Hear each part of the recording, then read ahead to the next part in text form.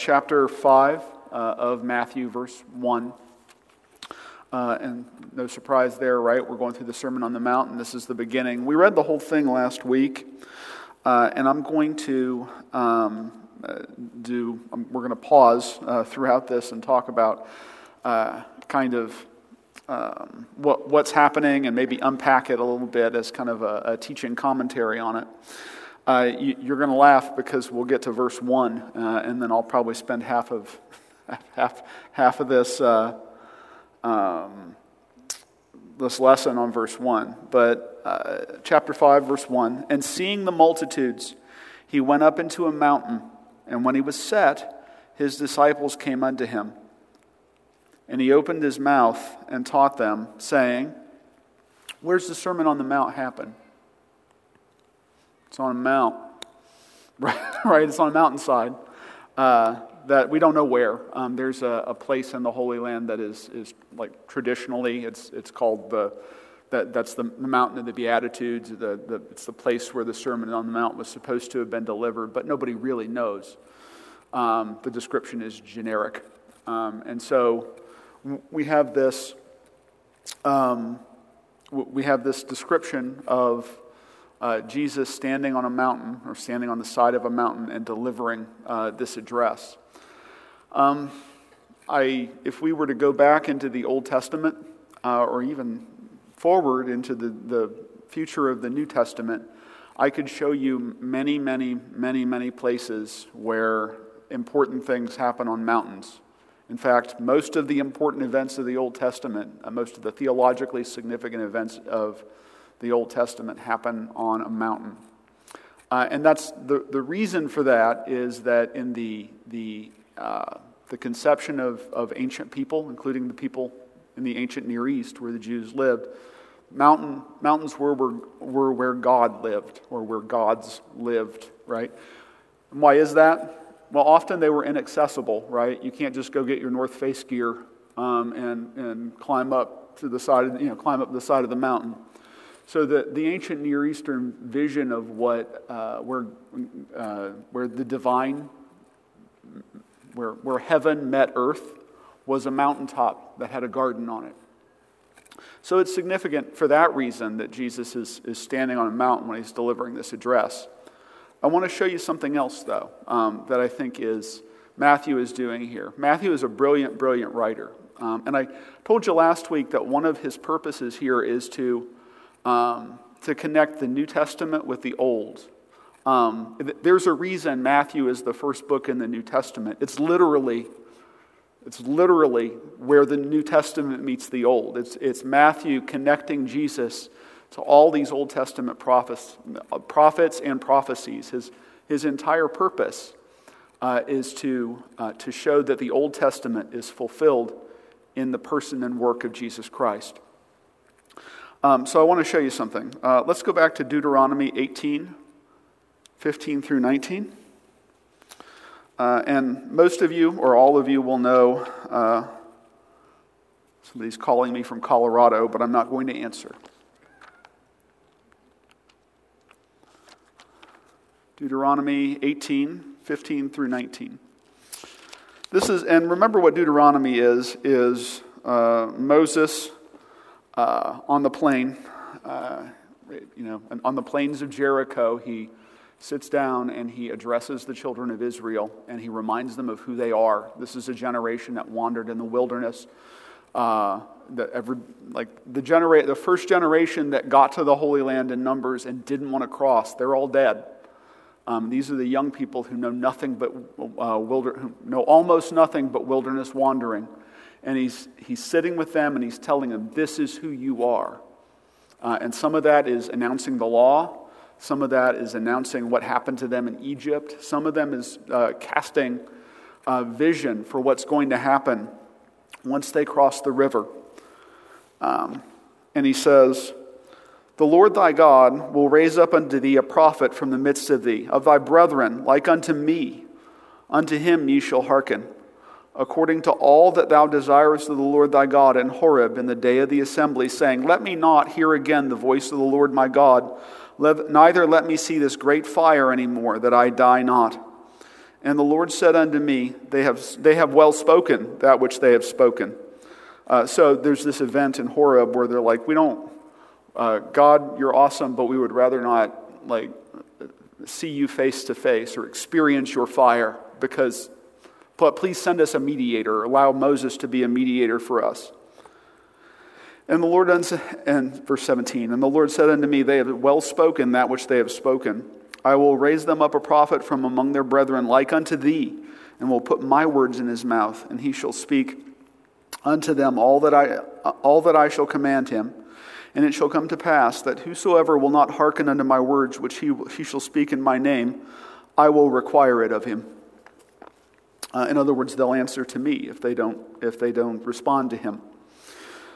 So we have Moses, right, promising a teacher or a prophet like me will arrive. A prophet like me will come. That's in the future. And so if you're a Second Temple Jew living in the Holy Land during this time, one of the questions in your head is, where's the Messiah? Right? And another question that's in your head is, where's the prophet like Moses? Where's he at? Well, if we were to step back to Matthew 1, you would see an enormous genealogy that Matthew constructs, showing that Jesus is, and I forget whether Matthew shows descent through Mary or Joseph, but all the way back to the line of David, right? What's the point there? What's Matthew's point? He's a king, right? He has a rightful claim to be king. What he's doing here, I'm going to suggest to you in Matthew 2, 3, 4, and this beginning of the Sermon on the Mount, is saying Jesus is the prophet like Moses. Jesus is connected to Moses. He fulfills what Moses said back in Deuteronomy. So let's go really quickly to Exodus 1, 15 through 22. I think that's what I had, right, Richard?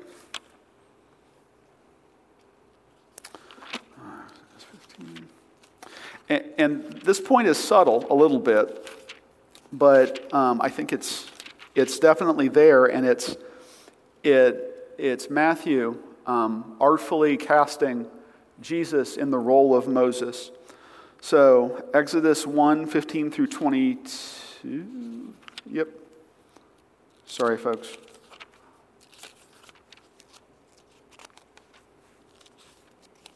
And the king of Egypt spake to the Hebrew midwives. We all know this story, right? Pharaoh is getting anxious because there are so many Hebrews, and he seeks to impose his will on them in this by basically making their working conditions worse. And then in 15, he hatches another plan, and he says, and the king of Egypt spake to the Hebrew midwives, of which the name of one was Shiphrah, and the name of the other Puah. And he said, when ye do the office of a midwife to the Hebrew women, and see them upon the stools, if it be a son, then ye shall kill him. But if it be a daughter, then she shall live. But the midwives feared God, and did not as the king of Egypt commanded them, but saved the men children alive. And the king of Egypt called for the midwives, and said unto them, why have you done this thing, and have saved the men children alive? And the midwives said unto Pharaoh, because the Hebrew women are not as the Egyptian women, for they are lively, and are delivered ere the midwives come in unto them. Therefore God dealt well with the midwives, and the people multiplied and waxed very mighty. And it came to pass, because the midwives feared God, that he made them houses. And Pharaoh charged all the people, saying, every son that is born ye shall cast into the river, and every daughter ye shall save alive. So go to Exodus 2, 1 through 4. And there went a man of the house of Levi, and took to wife a daughter of Levi. And the woman conceived and bare a son. And when she saw him, that he was a goodly child, she hid him 3 months. And when she could not longer hide him, she took for him an ark of bulrushes, and daubed it with slime and with pitch, put the child therein, and she laid it in the flags by the river's brink. And his sisters stood afar off to wit what would be done to him. Let's go to Matthew 2, 1 through 14. And maybe my point is so obvious to you that you're like, John, get on with it. But I think it's important. So this is the birth story of Jesus as it's told in Matthew. Now when Jesus was born in Bethlehem of Judea in the days of Herod the king, behold, there came wise men from the east to Jerusalem, saying, Where is he that is born King of the Jews? For we have seen his star in the east and are come to worship him. When Herod the king had heard these things, he was troubled, and all Jerusalem with him. And when he had gathered all the chief priests and scribes of the people together, he demanded of them where Christ should be born. And they said unto him, In Bethlehem of Judea, for thus it is written by the prophet, And thou, Bethlehem, in the land of Judah, art not the least among the princes of Judah, for out of thee shall come a governor that shall rule my people Israel. Then Herod, when he had privily called the wise men, inquired of them diligently what time the star appeared. And he sent them to Bethlehem and said, Go and search diligently for the young child, and when ye have found him, bring me word again that I may come and worship him also. When they had heard the king, they departed, and lo, the star which they saw in the east went before them, till it came and stood over where the young child was. When they saw the star, they rejoiced with exceeding joy. And when they were come into the house, they saw the young child with Mary his mother, and fell down and worshipped him. When they had opened their treasures, they presented unto him gifts, gold and frankincense and myrrh. Being warned of God in a dream that they should not return to Herod, they departed unto their own country another way. And when they were departed, behold, the angel of the Lord appeareth to Joseph in a dream, saying, Arise, and take the young child and his mother, and flee into Egypt, and be thou there until I bring thee word, for Herod will seek the young child to destroy him. When he arose, he took the young child and his mother by night and departed into Egypt.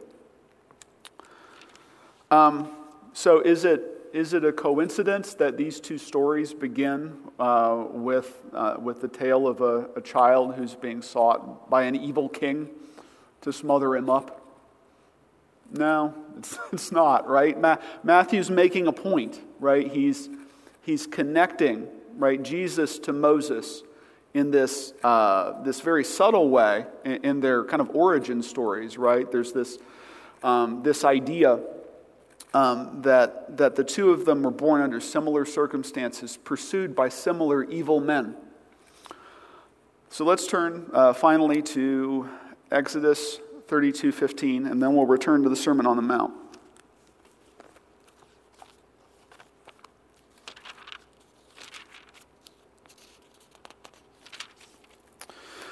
And I would read the whole, there are like 3 chapters of Moses going up and down the mountain.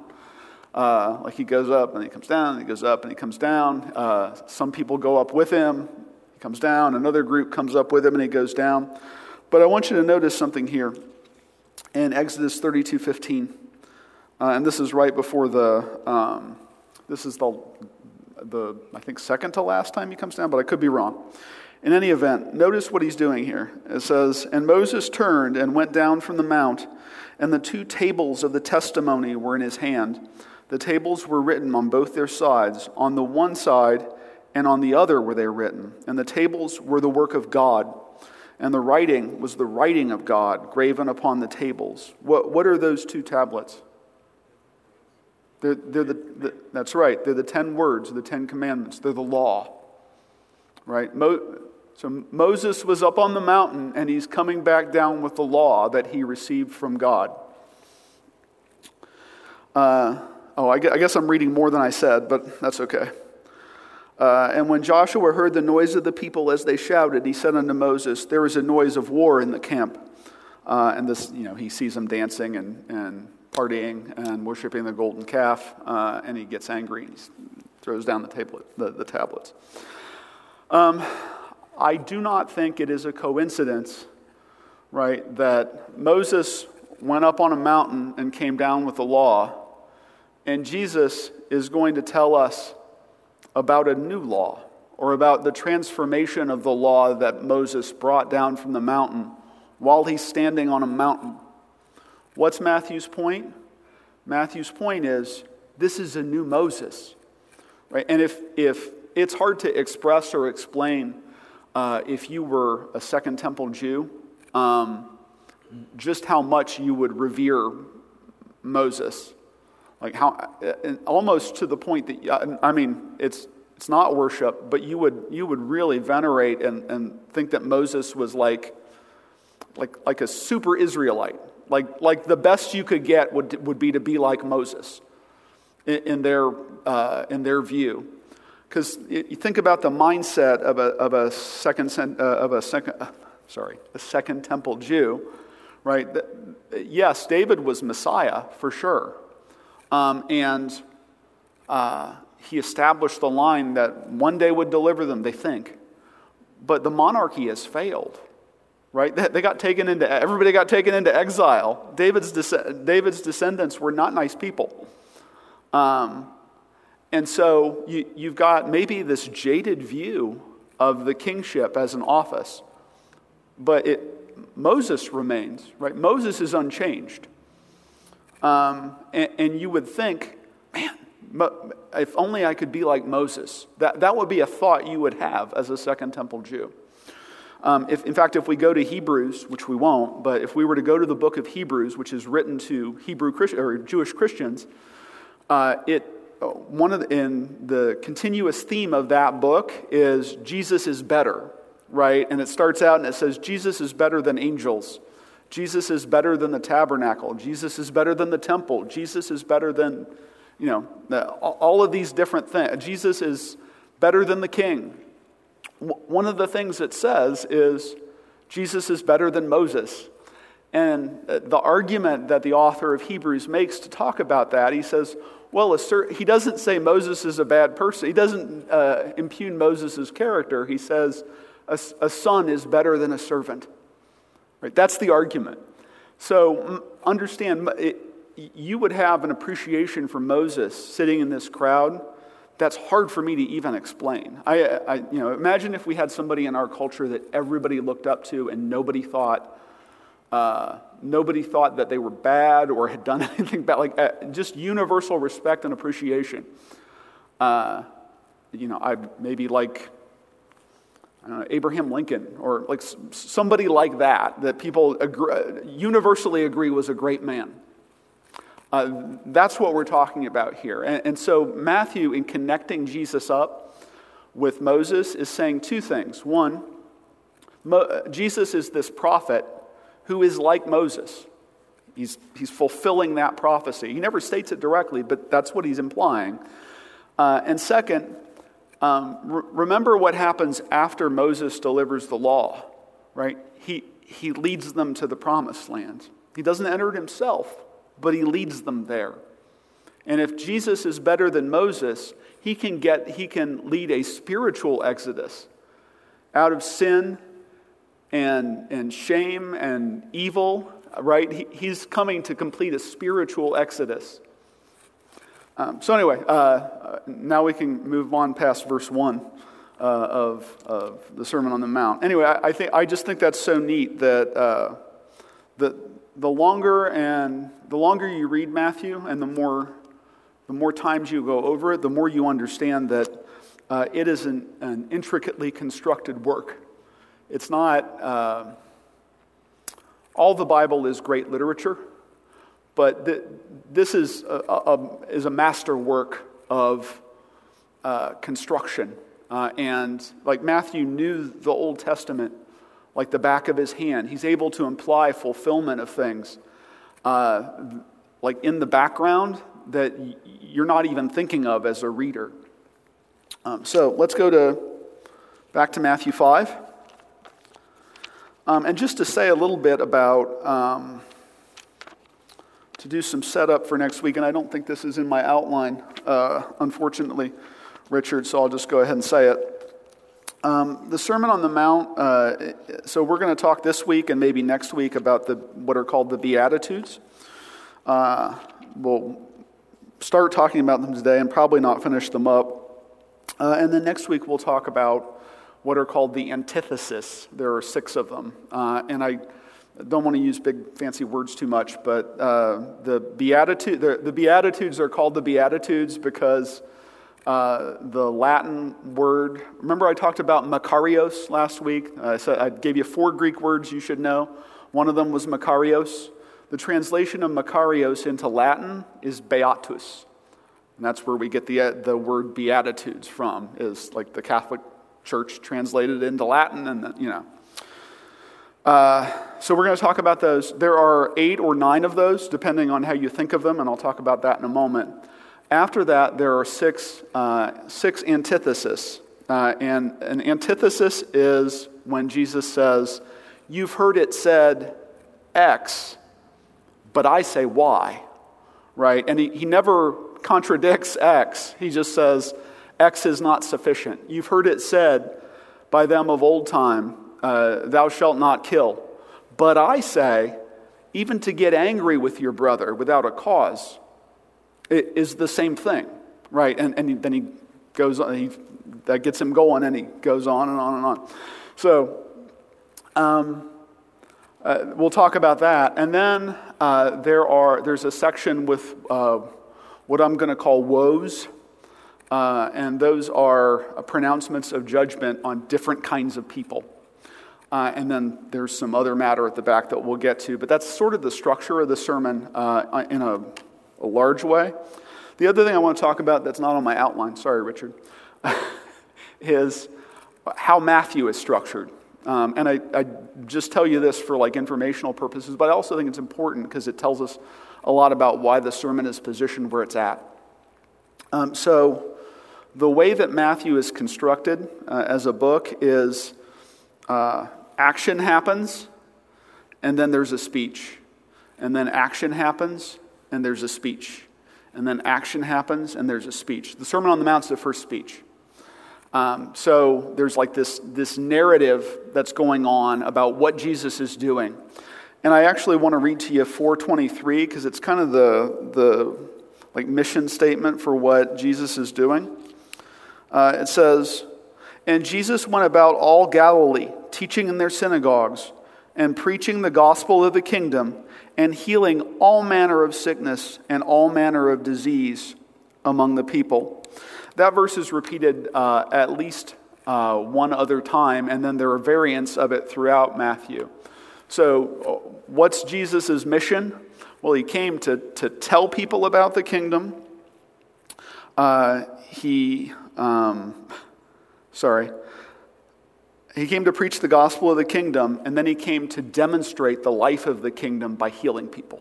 That's what he came to do. And so there are a bunch of illustrations of exactly how he's doing that throughout each of these kind of, I think there are 6 narrative chunks, and then 5 speeches between each one, and it's very deliberate. So you can think of this first speech, right? This is Matthew portraying the Sermon on the Mount as kind of Jesus's opening sales pitch, right? Or his first proclamation or description of the kingdom of heaven, right? So he gets there and he says, "This is what it's about, guys." Right? This is the very first discourse, a discourse or speech by Jesus. So what's he say? Verse 2. "And he opened his mouth and taught them, saying, Blessed are the poor in spirit, for theirs is the kingdom of heaven. Blessed are they that mourn, for they shall be comforted. Blessed are the meek, for they shall inherit the earth. Blessed are they which do hunger and thirst after righteousness, for they shall be filled. Blessed are the merciful, for they shall obtain mercy. Blessed are the pure in heart, for they shall see God. Blessed are the peacemakers, for they shall be called the children of God. Blessed are they which are persecuted for righteousness' sake, for theirs is the kingdom of heaven. Blessed are ye, when men shall revile you and persecute you, and shall say all manner of evil against you falsely for my sake. Rejoice and be exceeding glad, for great is your reward in heaven. For so persecuted they the prophets which were before you." So a few things to focus on here. One is to focus on the structure of the Beatitudes. I just talked about the structure of Matthew. The Beatitudes themselves, there's some debate over whether there are 8 of them or 9 of them. If there are 8, right, that last one is when Jesus turns around. He's talking about, in general, about people, right? He says, "Blessed are the poor in spirit, for theirs is the kingdom of heaven. Blessed are those that do hunger and thirst after righteousness, for they shall be," right? He's describing a class of people in general. And then he turns to the audience and he says, blessed are you. Blessed are you. So there's some debate as to whether that ninth one belongs with the rest or is a separate category. But whether you think there are 8 or 9, there's definite grouping. Just like the 10 commandments, like the first 5 commandments are about your relationship with God, and the second 5 commandments are about your relationship with community, the same is true of these. So, blessed are the poor in spirit, blessed are they that mourn, blessed are the meek, blessed are they which do hunger and thirst after righteousness. All of those things, from the perspective of commentators who've talked about this, are about your relationship to vertical, your relationship to God. And then your relationship to others, blessed are the merciful, blessed are the pure in heart, blessed are the peacemakers, blessed are they which are persecuted for righteousness' sake. Right? It's about your standing in the community or your connection with others. I don't know if I completely buy that division. I think maybe a better way to look at it is that the first 3 are grouped together, the second 3 are grouped together, and the third 3 are grouped together. And there's also, a third way of looking at it is that they're progressive, right? You start as poor in spirit, and that's like the first step, is realizing that you are poor in spirit. And then progressively, right, you gain the attributes that are talked about in the Beatitudes. So we'll return to that in a moment. But the other question that maybe should be first on here is, who's this addressed to? And that's a question that we could ask of the whole sermon. A few different ideas. If we were to read the Sermon on the Mount, particularly the antithesis, right? The Beatitudes we can kind of unpack and understand. You know, I'm sad a lot, right? I mourn all the time. You know, I could probably do that, right? But when you get to the antithesis and it says, don't even be angry. Your righteousness, it says, has to exceed the righteousness of the Pharisees, right? It has to be better than them.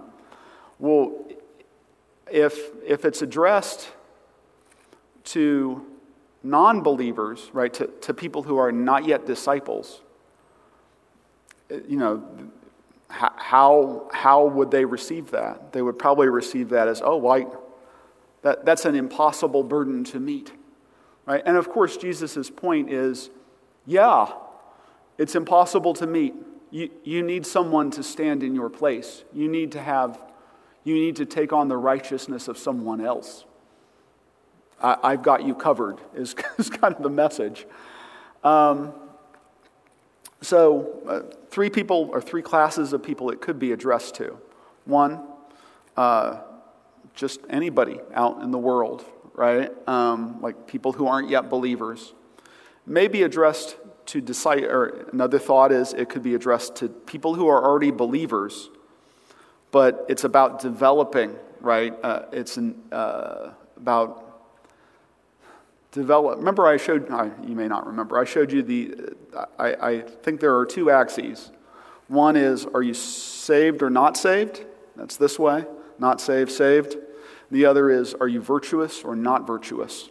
We worry a lot about this one, but not so much about this one. And the question of whether it's addressed to disciples or to everybody is really about whether it's about this or about this, right? If it's to everybody, then it's a set of entrance requirements, right? You got to do these things or you're not in the kingdom. If it's about virtue, or if it's to disciples, it says you're in, but become more virtuous, become more Christ-like. And then the third, which I'll mention just because it's interesting. So Augustine and many other many other church fathers, when the church was very young, they wrestled with the Sermon on the Mount because it seems impossible to meet.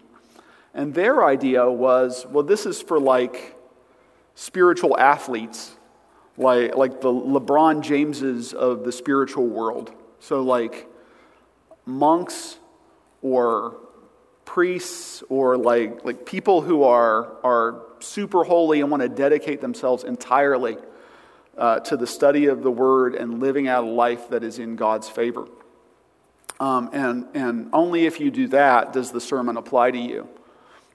That's kind of a dodge, isn't it? Because,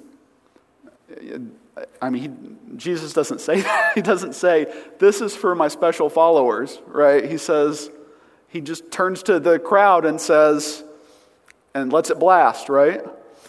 That's really so I took a class about the Sermon on the Mount, and one of the big struggles throughout church history has been reading this sermon and understanding that Jesus meant every word. And then saying, well, how did he mean it? How can I do this? How can I live out the kind of righteous life that's described here? So let's return to the Beatitudes. So I focus on the 4 in each Beatitude.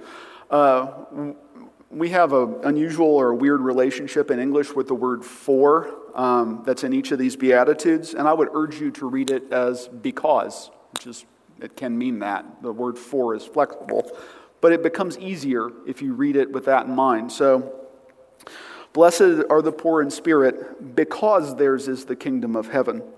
Blessed are they that mourn, because they shall be comforted. Blessed are the meek, because they shall inherit the earth, and so forth. Makes it a little bit easier to understand, and the reason for that, 1, 4 is somewhat ambiguous. It can mean because. It's easy to read these Beatitudes and think, so should I try to become poor in spirit?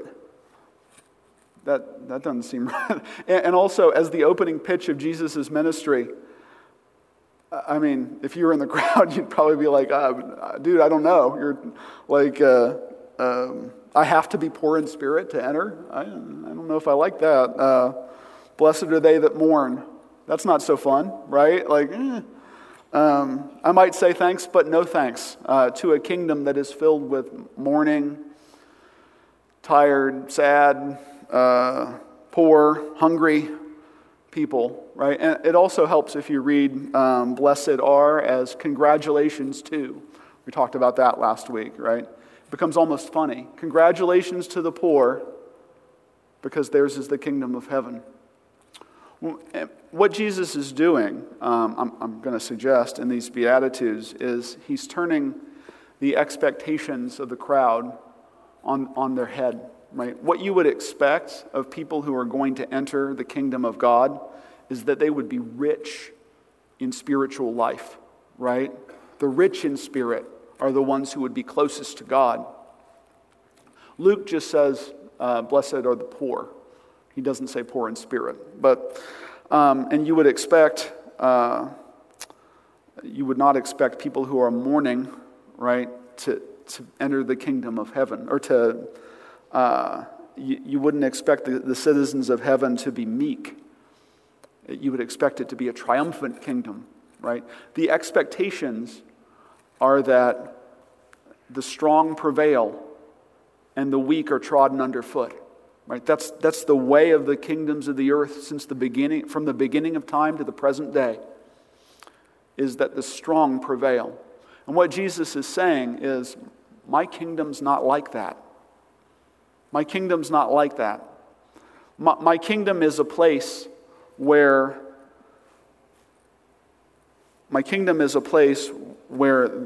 the mourning are comforted, where it's not the rich in spirit that enter, because the rich in spirit think that their own righteousness is what enables them to enter. It's the poor in spirit. It's those who know they are unworthy. It's those who feel far from God that are able to benefit, right, from what Christ has to offer. I'm running out of time, so I'm sorry. I'm out of time. So I'm going to stop. Actually, okay, let's go to principle 5, if you would. Focus on the beginning. And I don't care if I'm running out of time. I'm going to go ahead and just go for a minute here. Focus on the beginning and the end, right? So go to verse 3. Blessed are the poor in spirit, for theirs is the kingdom of heaven. We're told one other group possesses the kingdom of heaven. Blessed are they which are persecuted for righteousness' sake, for theirs is the kingdom of heaven. So the world doesn't value, right? Each statement is blessed are X because Y, right? And the things on this side of the equation, none of them are things that the world values, right? And then the things on this side, maybe, right? Because you'll get the kingdom of heaven, because you'll be comforted, because you'll be filled, because you hungered and thirsted after righteousness. But that framing device of saying the kingdom of heaven belongs to the poor in spirit and to those that are persecuted, it's a progression. What he's saying is, if you follow me, right, you're going to feel the things that are on this side of the ledger. And also, people are straight up going to hate you. You will be persecuted.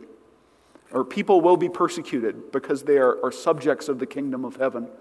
And then he says, blessed are you. Like he makes the identification and says, men are going to revile you and hate you for my name's sake. But that's what they did to the prophets too. So I focus on the invitation into kingdom life, and we'll talk about this a lot more next week as we wrap up the Beatitudes. But I can't read my own handwriting. Hang on.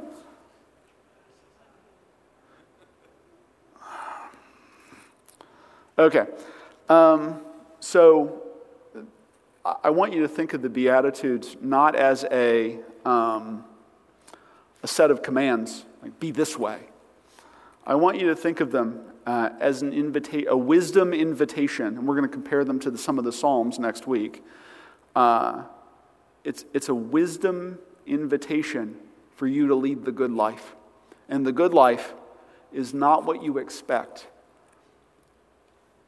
Persisting in Jesus' love will allow you, even though you're mourning, to be comforted. It'll allow you, even though you thirst and hunger for righteousness, to receive it. It will allow you, even though you are merciful in a world that does not value mercy, to meet mercy in the kingdom that's to come. Right? That's the point. And it's an invitation for you to meditate on those principles and then live according to them. So the Greek philosophers had this phrase, eudaimonia, the good life. The whole point of Greek virtue philosophy was to live the good life. And what Jesus is saying is, the good life isn't what you think it is. It's not what you think it is.